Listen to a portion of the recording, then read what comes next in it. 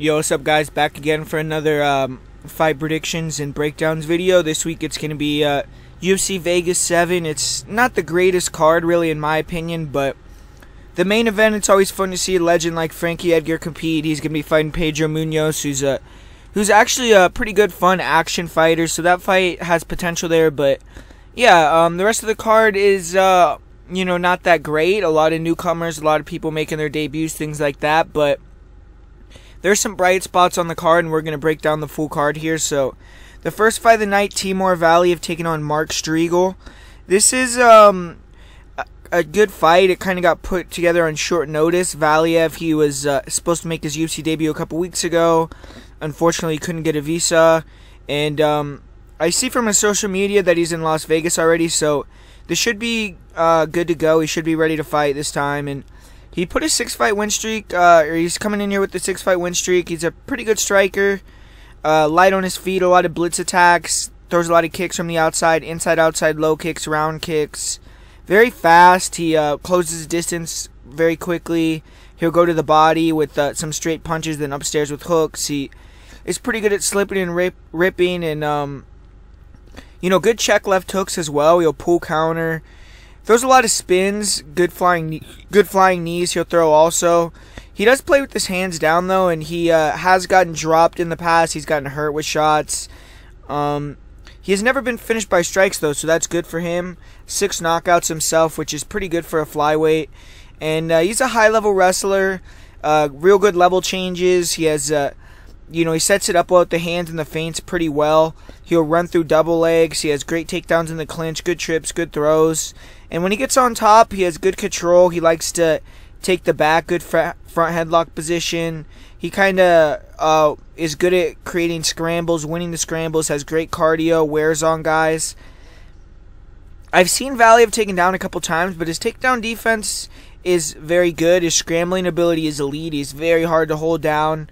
Fun style to watch. He's aggressive. He throws wild strikes. Good cardio. He's a flashy guy. Even in the grappling, you'll get slams, throws, things like that.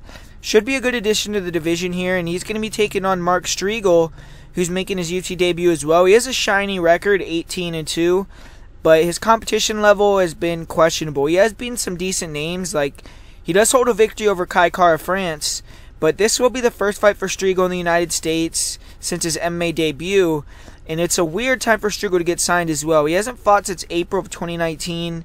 That fight in April of 2019 ended with a no contest due to a low blow, so he hasn't won in a while. But he's a grappler. He's a Combat Sambo champion. He did win the gold medal in the Combat Sambo 2019 Southeast Asia Games. His striking is not very good, though. He's super low volume. His defense isn't the best. He kind of just waits for an opportunity to shoot in on the legs. He does throw some nice low kicks, good 1-2s, throws some heavy elbows. He's a top-heavy, muscular, stiff guy, though. He can be countered. He enters kind of awkwardly at times. He isn't looking to finish you on the feet. No finishes on the feet, but he is a warrior, man. I mean, he can take damage. He doesn't get detoured, and he's never been finished by strikes, but I have seen him hurt, put down by strikes. And he's a beast grappler, though. He has excellent timing on his level changes, good takedowns in the clinch. On top, he's an aggressive passer, good submission artist. He likes side control. He'll get the crucifix position, look for arm locks, good scarf hold, good arm bar. He has a strong mount. When he gets the back, he's dangerous, good rear naked chokes. He'll also jump on guillotines. I mean, he's a submission artist. He has 14 submissions and 18 wins. He has been submitted in both of his losses, but a lot of that has to do with him getting hurt and then getting submitted because he has great submission defense. I mean, he does put himself in guillotines at times. And in his last fight, he got hurt, exhausted, got submitted with the rear naked choke. But that loss was to Reese, or his last loss, not his last fight. But that loss was to Reese McLaren, who is a brown belt world champion. But his cardio is questionable for Striegel. He has questionable cardio, and that has cost him in several fights. But I think it's a closer fight than the line indicates. I don't really believe Timur should be a -500 here. I do think Striegel, if he can get him down, he could potentially cause him issues, but I got to go with Valiev here. Striegel has a chance in round 1 to get the submission, but after that, I think Valiev will start owning him on the feet. Striegel doesn't check kicks. He's just very stiff. He doesn't set up his takedowns with strikes very well. Valiev should be able to see the takedowns coming. I think he will win via a decision or a late TKO victory. But my pick here is going to be Timur Valiev. In the second fight of the night, we got 2 more debutants here. But this is a good fight. It has potential to be a barn burner here. Carlton Munhoz, he's making his UFC debut here. He's coming in on short notice. He is replacing injured Phil Rowe. But Munhoz, he's 10-1. His one loss came against a notable name in Rick Story. All of his wins are in Alaska FC, though, which I don't really like that promotion. It doesn't have very stiff competition or good matchmaking. But he's undefeated at 10-0 in that organization. His one loss was in the PFL. But I will say Munhoz is a solid boxer. Good jab. He likes to throw the double jab 2 or 1-2-1. He'll throw some jab hooks, jab uppercuts. He has kind of a decisionator style. He'll stick with the jab, the 2, use lateral movement, keep the distance, cruise to wins, not take a lot of risks. He kind of struggles with forward pressure, though. He's one-dimensional. He doesn't really throw a lot of kicks. When fighters can counter his jab or back him up, he struggles a little bit. Rick Story, he was able to pressure him, get inside, landed some big shots on him. Munhoz does have some finishes against low-level guys, though 6 knockouts. He's used to being the longer, lanky guy using the reach and the range game. And in this fight, he's actually going to be a couple inches shorter than his opponent. So I'm sure that's going to give him a little bit of trouble here. His grappling isn't the best. When he gets backed up to the fence, fighters can get in on his legs. And his takedown defense just doesn't look very good. He's shown some decent get-ups against low-level guys. But in his matchup with Rick Story, Munhoz was taken down with ease. He was absolutely dominated on the mat. Story was able to take him down, control him, move to dominant positions, ultimately got the submission. Munhoz did show some heart in the first round. He survived a deep arm triangle, but he gave his back whenever he tried to stand up. He ultimately got submitted with the rear naked choke. He does have one rear naked choke himself.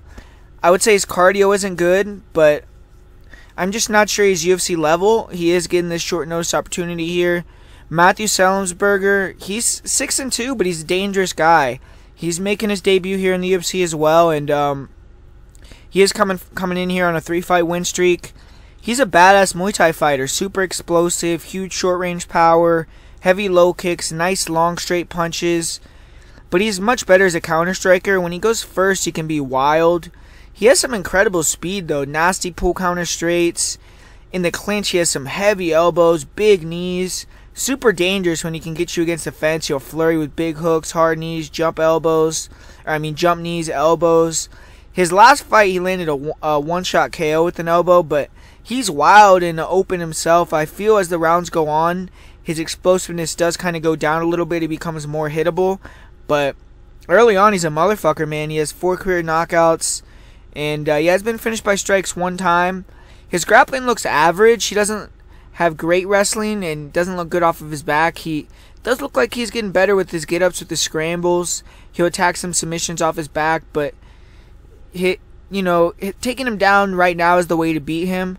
He does have decent leg locks. In his last fight, he was able to stuff all of his opponent's takedowns. I don't think Munhoz will be able to take him down or even try to. Semelsberger has been submitted once in his career, and he has 1 submission. But I think this is a bad matchup for a guy like Carlton Munhoz. To me, Semelsberger is an explosive guy who comes forward, hits hard, and if he gets on the inside, I think he's going to put Munhoz's lights out in devastating fashion.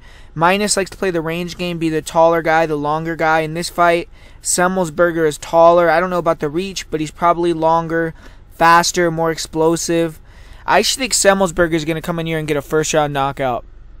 Up next here, we have a really interesting fight, actually. When I first looked at this fight, I thought I was going to be, leaning really heavily towards one guy. And after watching the tape, I actually went the other way. So, I like those kind of fights. I'm usually correct when I kind of feel like one guy's going to win. I go back and watch it, and I switch my pick. I usually am correct because, it's unbiased. Obviously, I thought the other guy was going to win. And then, after watching it, I organically switched. But it's going to be George Gonzalez. He's making his UFC debut a little later after his opponent failed to make weight in July. He was scheduled to face Kenneth Berg, but now he's going to be taking on Ike Villanueva here. On the feet, Gonzalez is a wild man. He has huge power also. He loves to brawl. He has one-punch knockout power. He walks fighters down. He's explosive. He's athletic. He has some decent straight punch blitzes to close the distance, and when he can back fighters up against the cage, he's very dangerous with these wide hooks.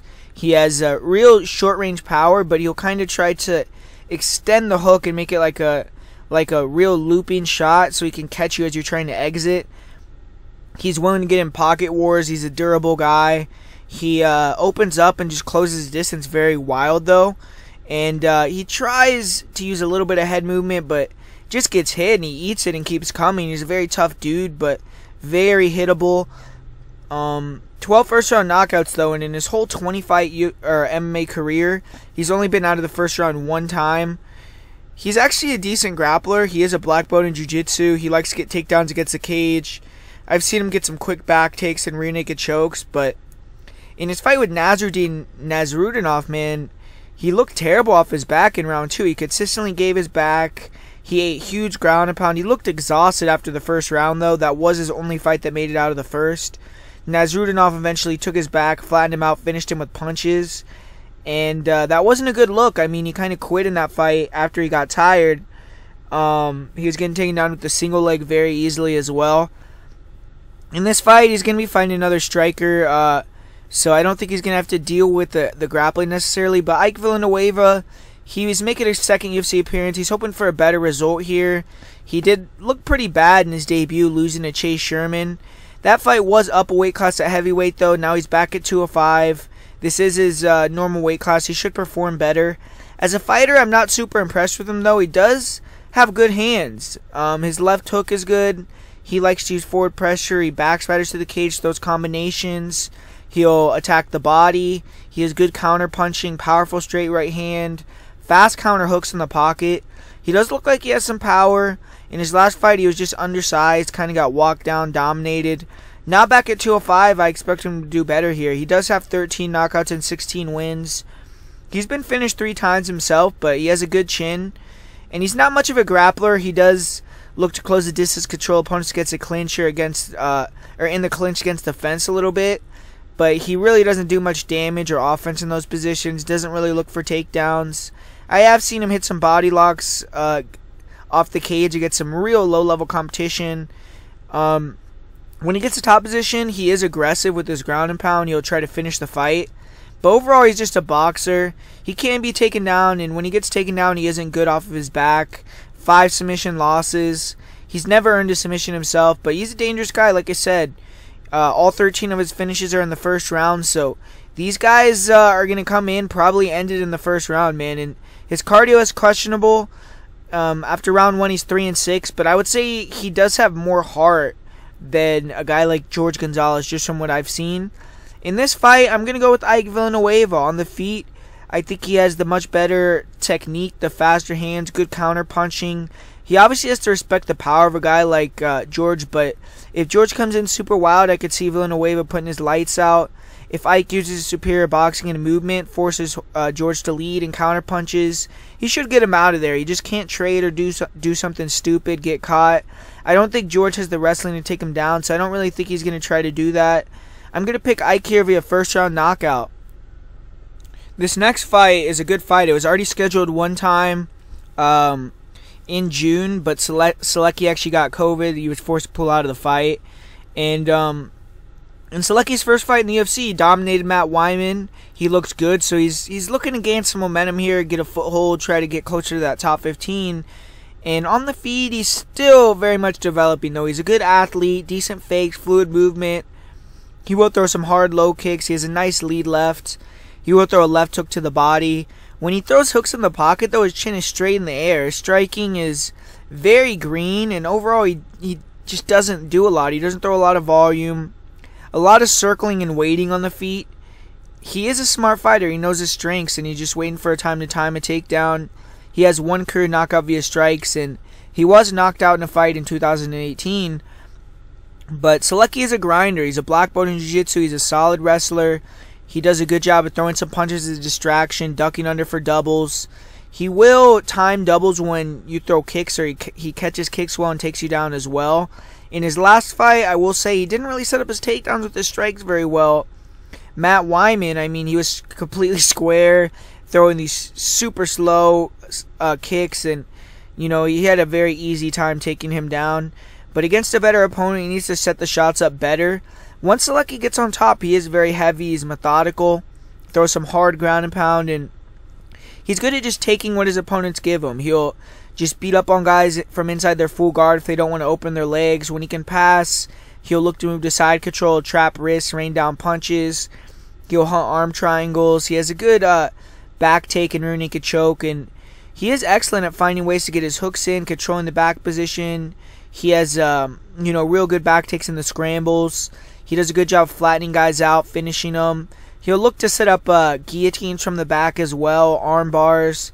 And in Selecki's last fight, he did dominate Matt Wiman on top. He almost submitted him in multiple rounds and looked good. He does have 4 rear naked choke victories, 6 submissions overall. He went 3 rounds pretty hard in his last fight, but really had to fight through no adversity, so it's hard to tell if his cardio is really there 100%. But Austin Hubbard, he cashed in as a big underdog in his last fight, and it was one of the higher profile fights of the year, but not really due to Hubbard. His opponent, Max Roshkoff, quit on the stool. It sparked a lot of controversy, backlash, and all credit to Hubbard, though, who dominated the fight. He got his name a little bit out there because of that. He has been up and down in the UFC, but if he can win here, it would really give him some momentum. He has been matched up with these beast grapplers in the UFC, man. I mean, he's already fought Jiu-Jitsu world champion Davi Ramos. He's fought an Olympic wrestler in Mark Madsen. And then he took on an elite wrestler, Jiu-Jitsu blend fighter in Max Roshkoff. So now he's getting another Jiu-Jitsu fighter in Joe Selecki. He should be used to this by now, and he's fought much stiffer competition than Selecki has. He's training at Team Elevation. He has the advantages in terms of that. He has a better camp. He's seen this look before. He's fought a lot higher level guys. And he's a solid athlete. Good striking, good movement. Uses a lot of false starts, fakes, feints, stance switching. He's a counter striker, but he's good at going forward, cutting the cage off, staying in your face, using the feints to try to open you up. Good jab, good 1-2. He has a nice straight right hand lead as well. Pretty solid in and out movement. He likes to leap in with the left hook, throw a straight right to left hook to the body. He will also throw very nice left hooks to the body to left hooks to the head combinations. Nice counter uppercuts and front knees.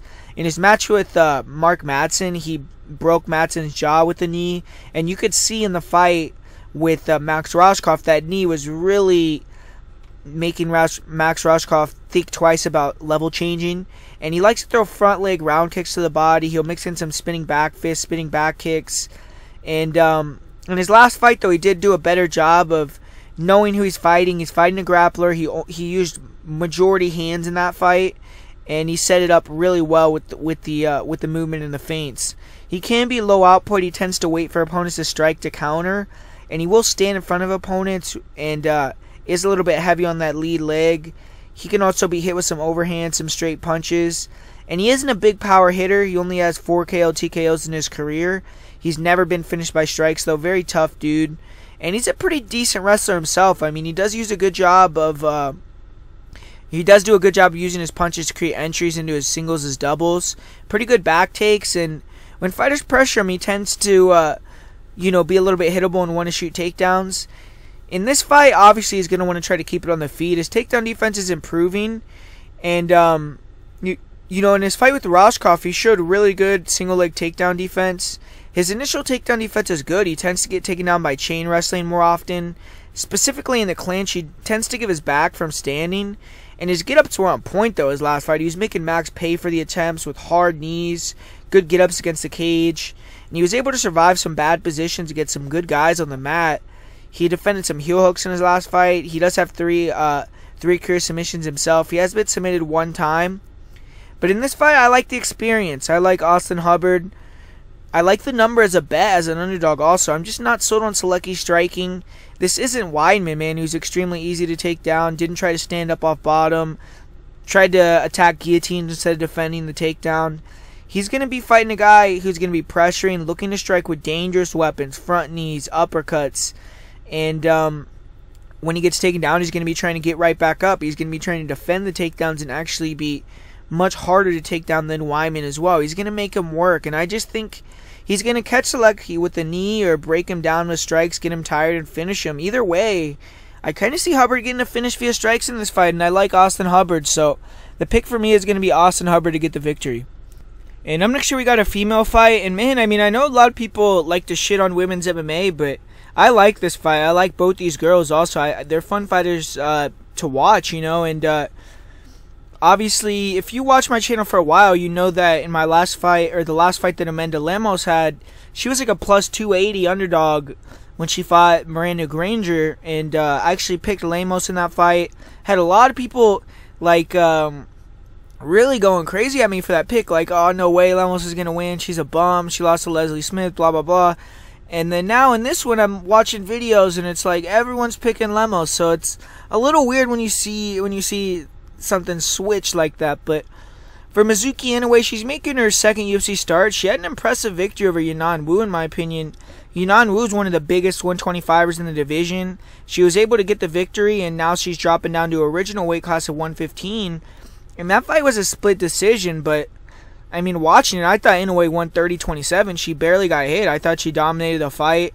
And she has some high-level experience at 115, much more than Lemos. I mean, she's fought the likes of Ayaka Hamasaki, Alex Chambers, Beck Rawlings, Karolina Kowalkiewicz, Alexa Grasso, Virna Jandiroba. I mean, you could see the experience exuding from Mizuki in the cage. She has extreme calmness, extreme composure. She never breaks or wavers in there, and she's really improved her defense on the feet. Really good head movement. She's good at ducking and rolling punches. You could tell she's been working really hard with Ray Longo on the boxing. Nice jab, strong 1-2. She'll throw the 1-2, duck and roll, then fire back with another combo. Her feints are really good. She had Yanan Wu really biting hard on her feints. She'll go downstairs and then follow that up with left hooks to the head. Great forward pressure. She throws a lot of volume. That's going to be the battle in this fight. The volume, the forward pressure of Mizuki versus the power of Lemos. And Mizuki isn't the most athletic girl, so she could struggle with explosive athletes like Lemos, but she is going to be at a big power disadvantage in this fight as well. Watching her last fight with Yanan Wu, though, Wu is kind of a girl that has a lot of power too, and she was able to shut that down with technique. The first two rounds, Mizuki pressured her, hit, barely got hit back. She showed great defense, just kind of dominated Wu. She's a warrior. She has a great chin. She's never been finished in her whole career. And she's a super solid grappler. Very strong in the clinch. Nice underhooks game. Good elbows. Good dirty boxing. Good takedowns in the clinch. But she really isn't an active seeker of the takedown. Her game is more pressuring girls with her boxing, drawing out bad shots from them, and off of her back, she has a great guard, great sweeps, great submissions from there, and her guard is very hard to pass. She has a great armbar. In her fight with Virna Jandiroba, who we all just saw last weekend get Felice Herrig out of there in just under 2 minutes, she was actually able to control Virna inside of her guard. She shut down a lot of Virna's game, even threatened Virna with submissions. Later on in the fight, Jandiroba was even able to take her back with a lot of time to work. And Mizuki showed great defense, was never really threatened that badly. She was able to turn in, eventually get on top near the end of the round. And we all know Jandiroba is a world-class black belt. Mizuki has 10 submissions, 9 are arm bars. Her cardio or composure is probably the most impressive thing about her. She's not going to get tired, and that's a huge advantage for her in this fight. Amanda Lemos, she came back with a vengeance in her last fight. She returned from a long USADA suspension, came back in a new weight class as a big dog, won in resounding fashion. She took Miranda Granger's perfect record, and she submitted her in the first round. She looks like a beast at 115 pounds. It could be a factor in the division. I mean, in her fight with Leslie Smith, that was at 135. She's a big girl for this division, and actually a pretty technical, powerful striker. Solid movement. Heavy low kicks inside, outside. She makes girls panic with these kicks at times. Nice jab, good left hook. She'll walk opponents into 1-2s, double straight right hands. Heavy, accurate overhand right. Fluid hands, good hand speed. She puts combinations together well. She throws with power. She's a finisher. She has a nice, heavy, rounded front kick to the body. She'll throw spinning heel kicks. Defensively, she leaves a lot to be desired, though. When fighters force her to trade in the pocket, she gets very wild. She doesn't move her head. She likes to lean back and leave her chin in the air. And Leslie Smith put a pace on her that she just couldn't keep up with. She backed her towards the cage, put the volume on her, and got her out of there. Lemos was visibly exhausted in the second round, and when she gets tired, she'll just back up to the fence, shell up, doesn't use a lot of movement. And she really struggles to fight moving backwards. she doesn't offer much. And when she can go forward, dictate the pace of the fight, she's a beast. I mean, she's finished 5 of her 7 wins by knockout, and she showed off grappling in her last fight. She isn't a terrible grappler. In the clinch, she's physical. She'll hit nice body locks, nice trips. She'll posture up, throw some pretty hard shots on top. And in her last fight, she was able to hit a rear naked choke from a weird angle with no hooks in. Choked her opponent out cold quickly. It proved she had a serious squeeze. And she's been backed up pretty easily in her past fights, though. She can be controlled in the clinch against the cage. She showed poor takedown defense and in previous fights. And I haven't seen Lemos have to deal with many good wrestlers, but I have seen her hit a decent guillotine when a fighter shut in on her against the fence. And she was able to hit a deep half-guard sweep, took top position in another fight I saw. But she slows down in fights, especially when fighters make her fight at a high pace. She had yet another finish in the first round in her last fight, so her cardio is still a question mark. She should have to work harder to get to 115, but it is yet to show, she's yet to show that her cardio has improved because that fight was so fast. In her fight with Leslie Smith, she gassed out really badly, so it's interesting to see if she gets extended past round 1 here. And, man, I mean, you have two types of fighters here. Amanda Lemos, the powerful girl. She goes in the octagon looking for knockouts, big power. She takes a lot of girls out in the first round. Mizuki, anyway, she's defensively sound. She's technical. She's an all-rounder, but doesn't really have that power or the explosiveness. With that explosiveness, though, where usually doesn't come with it, like I just said, is the cardio, and that's the same story for Lemos. She's finished all but one of her wins in the first round, and she's 1-2 in fights to go past round 1. Mizuki Inoue is the total opposite. She has a motor. She has amazing composure. She doesn't stop coming forward. She never wavers. She never quits. She has, great defense. And Lemos has solid movement. And I think early on she's really going to try to implement the low kick from the beginning as a big part of her game plan. Try to throw the jab, the left hook, the low kicks, walk her into 1-2s.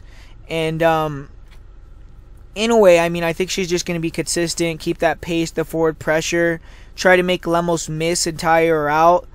And like I said, I see Lemos striking early, having success, but the forward pressure making her slow down.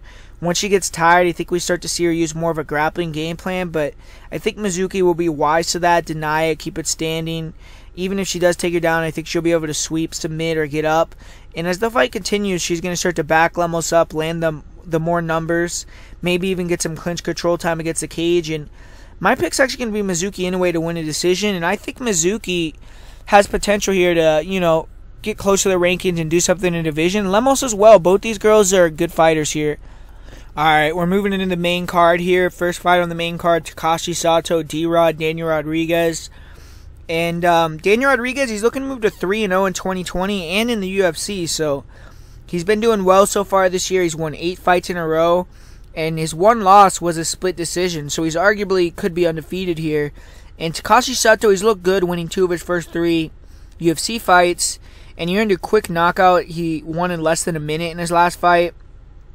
And Rodriguez, kind of a volume puncher. In his last fight, he landed 175 strikes through 345 in a 3-round fight. Throws punches in bunches, decent combinations, but he was allowing himself to get walked down in his last fight, ate a lot of shots. He is a bit sloppy and slow. He doesn't really have the biggest power in his hands either. Takashi Sato is definitely going to be the faster, crisper, tighter puncher. He does a good job of using his jab as a rangefinder for the straight down the middle. Southpaw, light on his feet. He definitely has a better in and out movement and much more one-shot power. He's also a lot faster than Rodriguez. The issue with Sato is he's a bit chinny. Rodriguez is super durable, and Rodriguez has good cardio, even though he slows down a little bit. I think he has better cardio than Sato. I mean, keeps a really high volume attack out, and I think he could maybe wear on Sato or maybe, touch his chin and hurt him here because of the durability issue. But Rodriguez is a little weak to the body himself. Sato doesn't really target the body much, but on the feet I do favor Sato, especially early. I mean, he has 5 or 9 first-round knockouts. I kind of think Rodriguez is going to try to maul Sato against the cage, have a takedown game plan, but I don't know if he could take down Sato. He's a really good judo guy. If he could survive early, use that to wear him down and land shots off the break, get some late takedowns, maybe he'll be able to get a decision, but I'm actually going to go the other way. I think Takashi Sato has too good of movement, too much speed. I didn't really like how Daniel Rodriguez looked in his last fight. He ate a lot of shots, and I just think Sato is the cleaner, better striker. I think his grappling is good enough to negate Daniel Rodriguez's. So unless he gasses out here, I actually think he's gonna win, and I'm actually gonna say he gets a knockout here. So I'm gonna go with Takashi Sato, either first round knockout or just a knockout somewhere in the fight. Oh shit. Here we go. We got Maria Agapova coming back and Shayna Dobson. And man, I told you motherfuckers last time, dude. That's the reason why I wanted to interview this chick when I interviewed her on my channel. Because, man, I mean, when you watch her fight, I mean, I don't know. She just has something, man. She has that dynamism. She's gets in there. She goes and tries to finish chicks. And she's a freak, man. I mean, you see her online. You know, she's fucking painting pictures with her own blood. She's, like, in the octagon, like, fucking prancing around like she doesn't have a care in the world. I mean, she's training Krav Maga. I mean, man, I mean, it looks like when she's in there, like, her heart rate isn't even going up at all. She's just so focused, and, like, it's like, I don't know, but, man, I mean, it's just this fight, I mean, Maria called out Shayna Dobson on the mic after her last fight, and we know what it is. I mean, the line is insane. I mean, I see her, like, minus 1,200, things like that. I wouldn't play that. I mean, I do think Dobson, I mean, if we want to just talk about who's better at whatever, Dobson probably has better boxing. I mean, if they had a boxing match or something, because Maria's still kind of, you know, she uses her height a little bit. She'll lean back. She does kind of expose her chin. And if they just trade in the pocket, I mean, Dobson does have some nice, decent boxing. But Dobson, you know, she's someone that mentally quits in a lot of fights. I feel like Maria is the complete opposite. She's never going to show any type of, you know, quit. She's never going to even, like, want to be out there. She's in her element in there. And, I mean, Dobson, she gets hurt to the body in a lot of fights. Maria has disgusting body kicks, man. Front kicks up the middle. They're kind of the same height, so like I said, if they just box, I would be a little bit worried, but Maria's going to be coming with the kicks, with the long-range attacks. She's just more durable than Shayna. She throws more numbers than Shayna. She has the better grappling. I mean, I don't know. I mean, I don't see a lot of ways that Shayna could win other than like a flash knockout with her hands, which is just extremely unlikely for a woman's flyweight, so I mean, this is like a sacrifice, man. I think that Maria's going to come in there, going to be similar to the fight with Hannah Cifers. I think she's going to hurt her to the body, though, and with the kick, it set it to the head, potentially. Maybe Dobson will turn her up. She'll jump on her back, take the neck, or maybe she'll pound her out, finish her. But I think Maria's going to get a finish here, another finish. And, man, I think Maria could go in there and compete with these top 15 girls already. But, you know, she's young, progress her up slow. And, man, I mean, I really do still believe, man, even if she lost this fight some fluke way, I think Maria will be up there, man. I think she'll be in that top 5 at some point, maybe even be a future champ. So, definitely got Maria here. I think she's going to, you know, win this fight and get a finish. Fuck, man. I'm not going to spend a lot of time on this one. I mean, Mike Slow Rodriguez taking on Marcin Prachnio. Fuck, man. I mean, both these guys, real low level. Mike Rodriguez, he does have one UFC win where he did get Adam Milstead out of there. He knocked him out. And other than that, he has 3 losses in the UFC. Lost to Devin Clark by decision. He's got knocked out in his last 2 fights. Or no, he had a decision loss as well to John Allen, but it got changed to a no contest, and then he got knocked out in his last fight. I'm sorry, but for Prachnio, he came in there. He has fought some better guys. I mean, he's fought Sam Alvey in 2018, who was in the top 15 at that point. And then he fought Magomed Ankalaev, who's, I believe, has the longest winning streak in lightweight right now, or light heavyweight besides John Jones. So, you know, those 2 guys are killers, man. But looking at this fight, I mean, both these guys are strikers. Prachnio, I mean, he's an explosive guy. I think he's pretty athletic, and he's definitely live. I mean, I see people having a ton of faith in Mike Rodriguez. I mean, Rodriguez has the big length advantage. He probably is the sharper striker. You know, he has that flying knee that he has, the straight kicks, the straight punches up the middle. He's going to have, like, I think it doesn't have it listed there on Tapology, but I think Prachnio has a 74-inch reach, so pretty significant reach advantage. I mean, but Prochnio, if he could touch that chin, I mean, we saw Mike Rodriguez get put to sleep in his last fight. Prochnio has some nice head kicks, some good front knees up the middle, some nice straight punches to close that distance, and Rodriguez has to be careful with them early on in the fight, but I mean, Prochnio, when he gets hurt, he has no composure, no cardio. He throws a lot of naked kicks with his hands completely down. I mean, Rodriguez should knock this guy out. He should get the victory here, but I mean, I don't want to touch this one with the 10-foot pole, man. I just don't have any faith in either guy to get it done here. So, yeah, I'm going to go with Mike Rodriguez by TKO. Man, this is a weird one, right? I mean, you wouldn't think that Alonzo Menifield would get a guy like Ovince St. Preux after he's coming off a loss to Devin Clark, but it is what it is at this point. Ovince St. Preux, he went up to heavyweight his last fight, couldn't get it done against Ben Rothwell. Had a very lackluster fight overall. A lot of running in that fight from OSP, and you know, did show that his power kind of translated to heavyweight because he was able to drop and hurt Ben Rothwell whenever he went, and it looked like when he was going, he was much faster, obviously had that athleticism advantage over Ben Rothwell, and he hurt him a couple times. It was a controversial fight where people thought he could have won because basically it was one of those fights where he's losing the whole round to Rothwell in 2 different rounds, and he gets knockdowns. So, I mean, do you give him the win for the knockdown, or do you give Big Ben the win for that work throughout the whole round? And they gave it to Ben. I agreed with that. And I mean, just looking at his record, I mean, 3 of his last performances were terrible. Nikita Krylov, he got finished in that fight. It looked really bad. I would say that's the worst performance of his UFC career. Dom Reyes looked horrible in that fight.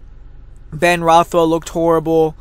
Even when you look at like Ilir Latifi, you go back to 2018, Ilir Latifi, Tyson Pedro, Michel Oleksiejczuk, the wins that he's winning, or the fights that he's winning, he's getting dropped, he's getting hurt in these fights as well. So at 37, we're definitely seeing the end of the line here for Ovince St. Preux. But does he have enough to beat a guy like Alonzo Menifield, who, looking at his record, I mean, last fight we saw him get extended past that 1 minute mark in the second round for the first time in his career, and just like a lot of people expected, he was extremely tired. He started to get taken down, controlled against the cage, and dropped that decision to Devin Clark, even though he almost got him out of there in the first round. And that's something that everyone has to be wary about with Alonzo Menifield. I mean, the guy's extremely explosive, powerful, and if you get caught sleeping in that first round, he's going to put your lights out, and you're going to be, waking up looking at the lights, because he throws super fucking hard, man. And yeah, it's just, I don't know. I don't have a good read on this fight, so I want you people in the comments to tell me, what do you think? If you have a good read, what do you think? Why do you think OSP is going to take him down and sub his ass, or why do you think that OSP is going to get knocked out? Because those are kind of the 2 things that I see. I mean, I guess OSP could win a decision as well, but I don't see this fight going all 3 rounds. I think both these guys are too dangerous. If Alonzo can't get him out of the first round and slows down, I don't think you could slow down and not get finished against a guy like Ovince. And obviously Ovince has to be weary about that first round. So, I mean, I think Ovince St. Preux, he's not a wrestler like Devin Clark, man. I don't think he's going to come in there with that game plan to just, run across the cage, shoot into the legs immediately. And if he does, I think he'll get tired, man. I don't know. I'm going to go with Alonzo Menifield first round knockout. That's going to be my prediction here. I just think that he's going to be able to touch his chin, get him out of there in that first round. We've seen OSP get hurt in the first round in almost all of his recent fights. If he can't get the takedown, I think he's going to be in trouble, man. I think that Alonzo is he's just too explosive, too fast on the feet to closing that distance for OSP at this point in OSP's career. And I kind of just think OSP is a little vulnerable, man. So I'm going to go with Alonzo Menifield to get that first round knockout here. Not a lot of confidence in the pick. And like I said, I want you guys to write down in the comments, what do you think? You think OSP is going to take him down and sub him after he can't finish him? Or do you agree with me? You got Alonzo first round KO. And finally here we got the main event. Pedro Munhoz taking on Frankie Edgar. Really, really intriguing matchup here. I mean, we have Frankie Edgar moving down to bantamweight for the first time in his career. 38 years old. I mean, man, if I heard Frankie Edgar moving down to bantamweight 3, 4, 5 years ago, I'd be like, fuck yeah, man, that's where you should have been. You're a small dude. You should go down to bantamweight and kill it down there. But 38, he's trying to make the move down there. Man, I mean, that's a red flag, guys. And he has lost a lot of his recent fights. I mean, he hasn't won a fight since he beat Cub Swanson in 2018. And it's not like Cub Swanson has been doing too hot either. So, you know, that was a rematch as well. That was a fight he was probably very comfortable in, that he thought he was going to win. You know, it's tough, man. Frankie he hasn't looked very good. In his fight with Max Holloway, I will give him credit. I mean, he came in shape. He looked a lot better in that fight and went all 5 rounds with Max. But look at his fight with Brian Ortega. He's looking good in the fight. He's winning the fight. And gets hit with that elbow, gets hit with that uppercut, gets put out. Max Holloway kind of just put a clinic on him a little bit. And then in his fight with Korean Zombie, gets hit with the short left hook, gets wobbled. And, yeah, I mean, it seems like guys are catching him when he's coming in early with the lead hook, man. I mean, when he's trying to close that distance, because this is going to be an interesting fight. I mean, we all know Pedro. He's been down at 135. He's going to come to bang. He's going to have the cardio in his fucking tank. He never fucking slows down. He has a huge head, amazing durability, man. I mean, this guy could eat some fucking hammers. I mean, look at his fight with Cody Garbrandt. I know my guy Curry Ninja, man. I know he saw Cody landing those huge bobs on Pedro Munhoz, and Pedro was just staying right there in the pocket. So you know Pedro could take a shot, and Frankie, unless he just hits a perfect strike right on his chin like he did to Chad Mendes or something, he's not going to be taking out Pedro. So it's like, do you really could trust Frankie to be mobile, to use his boxing and win 5 rounds? Because look at the recent fights that Pedro's been in with these grapplers, man. He went in there with Aljamain Sterling and got taken down 0 times. He went in there with Brian Caraway. He got taken down 0 times. He went in there with Brett Johns. He got taken down 0 times. I mean, those guys are good grapplers, man. I mean, you can't say those guys can't wrestle. I mean, shit, the last time he got taken down was against Damian Stasiak in 2017. He hasn't been taken down since then. And that guillotine just makes it difficult, man. It's like, you want to really put your neck in that position? You want to try to shoot on Pedro Munhoz? Good luck. I mean, he's going to wrap that neck up, and it negates a lot of people from shooting on him, man. And even if you take Pedro down, good luck holding that guy down, man. I mean, he has world-class jiu-jitsu. He's going to get back up to his feet. And, man, I mean, I just feel like at some point he's going to land a shot on Frankie that hurts him and either take him out with strikes or submit him. It's tough, man. It's tough to pick Frankie. He is going down to 135. Maybe he's going to come down here and you're going to see Frankie manhandle Pedro or hit him with a bomb and knock him out. And you're going to say, oh, shit, Frankie has big power for this division. I mean, but I don't think so, man. I don't think you're going to see him knocking out Pedro Munhoz.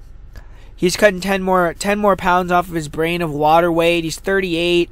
He's been getting rocked in a lot of fights. I mean, if you look at 2 of his last 4 fights, he'd never been finished in his career.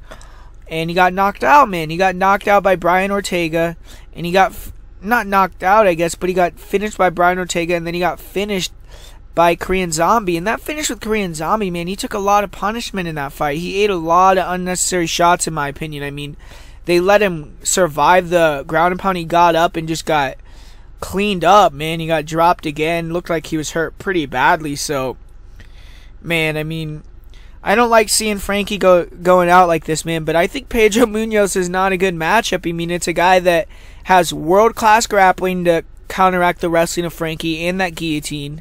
He comes forward, has great forward pressure, and he hits like a truck, and he's extremely durable. So Frankie has to be perfect on the night, man. He has to be able to land, move, use that footwork, kind of do like what John Dodson did to Pedro Munhoz. But do you guys think Frankie's as fast as a guy like John Dodson, or as durable? I mean, John Dodson's never been finished in his career. He's a former 125er, and he moves like lightning. I mean, Frankie isn't going to be doing that, I don't think. And Frankie likes to come forward, dart in, dart out. He doesn't like to just run away the whole time and counter. So he's going to be giving Pedro opportunities as well. and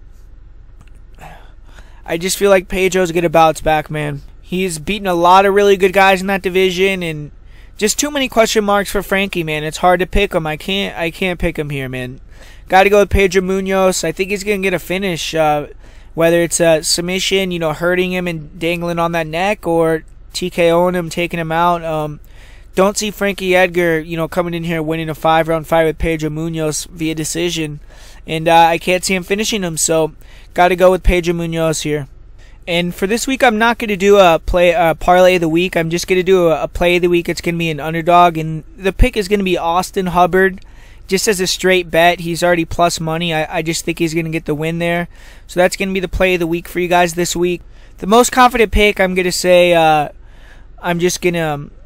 obviously, it's Mashka or Timur Valiev, but yeah, I'm just going to say Timur Valiev because the other guys, it's hard to be super, super confident in them. So my pick is going to be Timur Valiev to get the victory here, or as my most confident pick. So there you guys have it. Thanks for watching the breakdown, and I'll talk to you guys next week.